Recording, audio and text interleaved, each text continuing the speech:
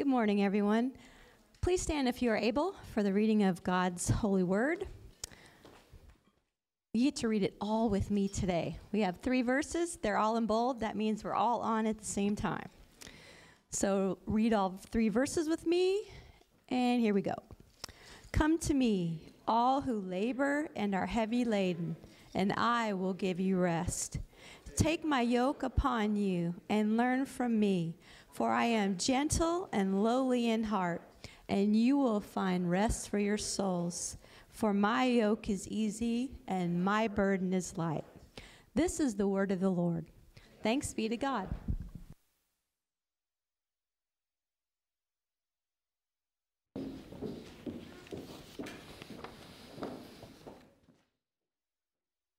Can you believe that the year has flown right by? We've approached this last Sunday of the year with a new year right around the corner. For me, at times, this year seemed to have whizzed right by, and others seemed to stand still, absolutely still. But I feel like with Advent and with Christmas, it's kind of just snuck up on me. Well, 2021 has certainly been filled with many stories. I'm sure each of you have your own story and memories of this past year. I'm sure there are many, good and bad, joyous and difficult. But despite the pandemic, there are many highlights from the past year. Most recently, we had our first potluck in over 21 months. We've had numerous babies born this year and numerous babies baptized this year. At one point, over a 6-week period, in March and April, we had 13 babies baptized. We had new members join the church. We went from being under the tents on the parking lot to under the tents on the lawn to finally back indoors, all in 2021. We raised over $9,000 to donate to World Relief, to a VBS in Compton, and to hold our very own, our first VBS on the lawn. We learned, some of us, how to do tech at our church, to be able to live stream and to have a stream on a TV just right outside while holding a service inside. We held Palm Sunday with palms and Easter Sunday with brightly colored cloth streamers that hung in our tent. And again, that was all this year. As for me, I had my first ever surgery. I'm not sure if this is a highlight.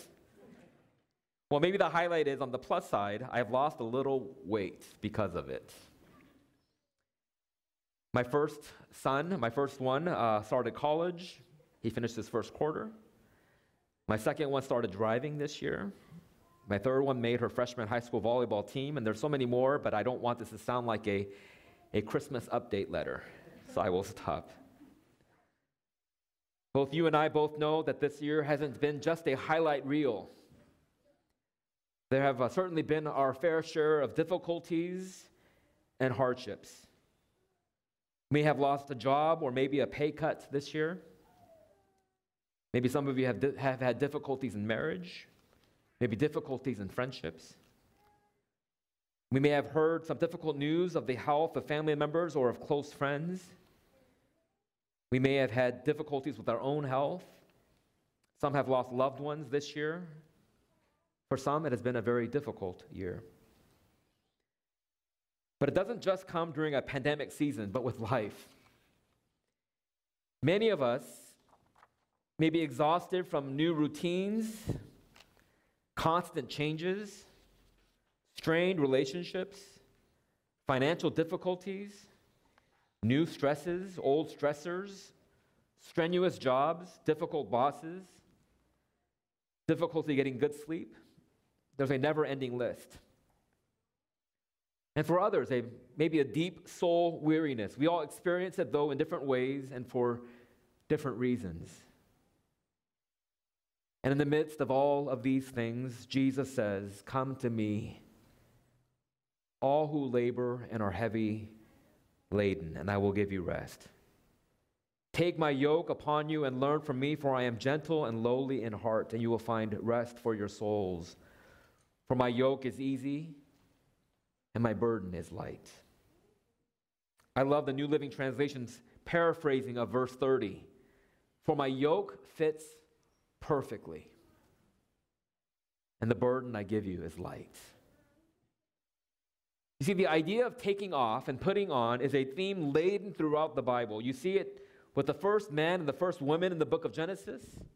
They find themselves ashamed and naked in the garden after they sinned against God and hastily construct fig leaves to cover themselves, and to this, God provides a better covering. The writer of Hebrews in the New Testament reads, let us also lay aside every weight and sin which clings so closely. The NIV says, let us throw off everything that hinders and the sin that so easily entangles. Or in Paul's letters, one of the constant themes is putting off of the old nature and putting on the new. Listen to what it says in Colossians. Paul writes, put to death, therefore, whatever belongs to your earthly nature. Paul knew that stuff can keep you from running the race with perseverance. He knew the importance of daily regiment, a daily routine that can keep us in shape in our spiritual lives. And so he wrote those words, take off the old self, put to death the old self, and put on the new man. Therefore, if anyone is in Christ, as Mia mentioned in 1 Corinthians chapter 5, the old is gone and the new has come. Come to me, all who labor and are heavy laden, and I will give you rest. To give you a little context, everything was happening like clockwork when Jesus came. Every prophecy of the Old Testament was being fulfilled. There were signs, there were wonders, there were healings, there were demons being cast out of people. Everything was going according to plan until we reach Matthew 11. The disciples were being rejected. Jesus was being rejected. Chapter 11 presents us with a bleak picture. Jesus had come to save his own people, and yet they don't want him. He's come preaching and healing and ministering mercy, and they denounce him. And so you can imagine the disciples being very discouraged in the face of these difficulties and storms of life, that Jesus says so clearly, come to me, all who are weary and heavy laden. When I look at these short 3 verses, there's a simplicity of Jesus' promise that's both striking and refreshing. Jesus does not offer us a fourfold path to peace, giving enlightenment like the Buddha did. He doesn't give us 5 pillars of peace through submission as Islam does.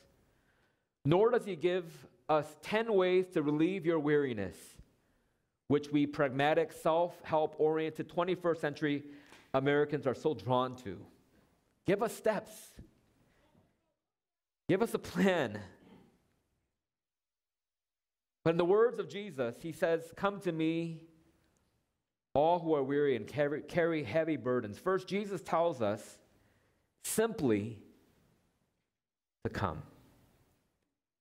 It stands in stark contrast to carrying it on our own and going about it our own way. Jesus simply invites people to come to him rather than trying to do it on our own. A passage in Isaiah chapter 53 verse 6 says something very similar about our nature. We all like sheep have gone astray. Each of us have turned to his own way. Again, this own way is what Jesus is confronting. Our own way of trying to figure life out. And yet in the midst of all this, Jesus says, come to me. But you see, trying to do it our own way is our natural tendency. I think I've quoted Frank Sinatra before, again, his song, My Way. But I think it's really the epitome of the human nature.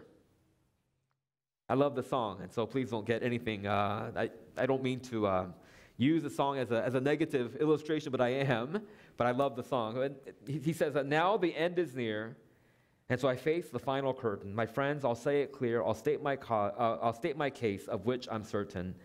I lived a life that's full. I traveled each and every highway, but much more than this, I did it my way. Don't ask me to sing. Regrets, I've had a few, but then again, too few to mention. I did what I had to do and saw it through without exemption. I planned each charted course, each careful step along the byway. But much more than this, I did it my way. Yes, there were times, I'm sure you know, when I bit off more than I could chew, but through it all, when there was doubt, I ate it up and spit it out. I faced it all and I stood tall and I did it my way. I've loved, I've laughed and cried. I've had my fill, my share of losing, and now as tears subside, I find it all so amusing to think that I did that. And may I say, not in a shy way, no, oh no, not me. I did it my way. For what is a man that he has got, if not himself? Then he has not to say the things he truly feels and not the words of one who kneels. The record shows I took the blows and did it my way. The word to come stands in stark contrast to doing it our own way. Often when my kids were younger, when they got frustrated trying to figure something out, they would sit there and cry or whine. I would simply tell them, come, I will help you. Jesus gives us this invitation to come.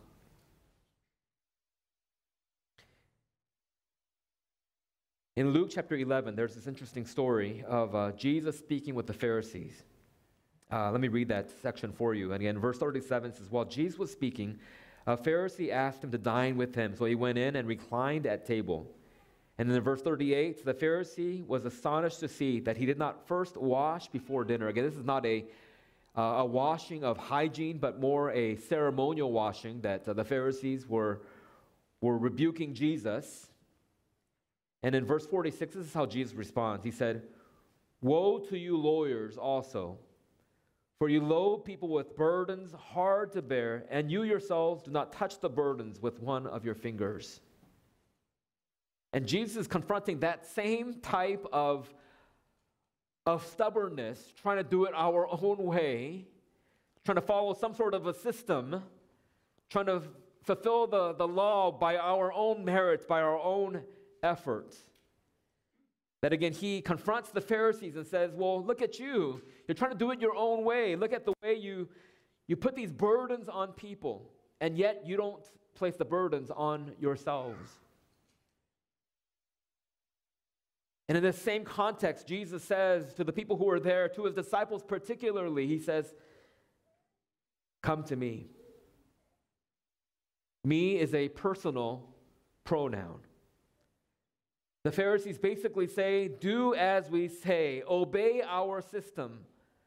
But instead, Jesus says, come to me. What does it mean to come to him?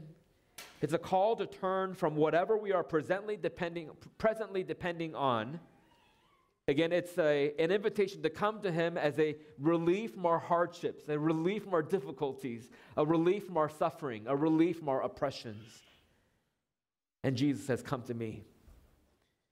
Jesus says it's a relief from the ways we've been trying to do things on our own. Again, thinking that perhaps religion or organized religion or maybe even the church as a way of resolving this burden that we carry. And yet Jesus says, no. This invitation is a personal one. And again, this me is a personal pronoun that says, come to me. Come to Jesus and follow me. This is not a call to a program nor a system of religion, not to a church. And while God uses the church and God uses people and God uses the theological systems, again, this call to follow is an intimate, personal relationship with Jesus. The words, come to me, is an invitation from God to the sinner, to you and me, through Jesus. Christ is the one who does the initiating on the Father's behalf. God invites us to have fellowship with his Son. And so Jesus says, come to me. We read further in the text. Secondly, Jesus says, take my yoke upon you. Here the command to take up his yoke, which stands in stark contrast to the carrying of our heavy burdens, because you see, no person is able to carry them or bear them alone, not even the best of them. We were designed to depend on God. In verse 29, it reads, take my yoke upon you and learn from me, for I am gentle and humble in heart, and you will find rest for your souls. You see, a yoke might slow us down. A yoke might speed us up, but for most of us, it keeps us from wandering in our own direction. The point is that Jesus controls his side of the yoke. The yoke is his. He leads us. And when we put our heads in it, we are constrained to follow his lead. Well, you might ask, well, how do I put my head in that yoke? It's not hard. That come to me takes all the harshness and all the hardness out of the situation. His gentle and humble words take the fear away that a yoke might otherwise present. Where else would we want to be? The yoke in this case becomes an opportunity for us and not a threat. Think of marriage. When a person gets married, the man and woman deliberately restrains his freedom to be a part of this covenant. But they don't think of marriage as constraining their freedom, but liberating it. They look at it as if they're getting more delights and more freedom. And this is true of the yoke of Jesus. We are never so free when we are abiding in Christ. It's a call for people to exchange their yoke. It's a call to exchange our heavy yoke with the light yoke of Christ. It's a turn away from, again, for them in those times, a turn away from current religious authorities who weren't meeting their spiritual needs. The yoke of Phariseeism was a heavy obligation. But again, Jesus promises us the yoke of Christ is light. There's no need to follow these binding laws, but that Jesus comes and he fulfills the law. And Jesus offered a yoke that was easy, comfortable, well-suited for us. I had a chance to listen to the Christian radio this week, and as I was listening, one pastor said something that was it bothered me a little bit on the radio. Said, God promises never to bring harm to you. I'm not sure if that ever is the case. I think you and I both know as believers, you and I both know as followers of Jesus, that there are difficult times that come. There are times when we feel harmed and we feel hurt and the cause of suffering in this world. I think the promise is this, is when we go through harm, God is with us. And that us is this yoking together of us with Christ, so that, again, he shares our burdens. He realizes our pains, and he promises to be with us. And then he exchanges, again, the heavy burdens that we carry, and he gives us the light yoke of Christ. Take my yoke upon you. My burden is light. Jesus says, come to me, all you who are weary and heavy laden. And then he says, take my yoke upon you. And the third part of this, as we look at this short little section here, he says, and learn from me. Take my yoke upon you and learn from me, for I am gentle and lowly in heart, and you will find rest for your souls. For my yoke is easy and my burden is light. Jesus tells us, learn from me. This verb is a continuous present tense. It's an always and everyday type of learning that we do as disciples and learn to lean on him. A process of discipleship, a journey in growth and Christ-likeness, something that we do every day. It's not just a one-time thing, but we learn it over and over and over again, because you and I both know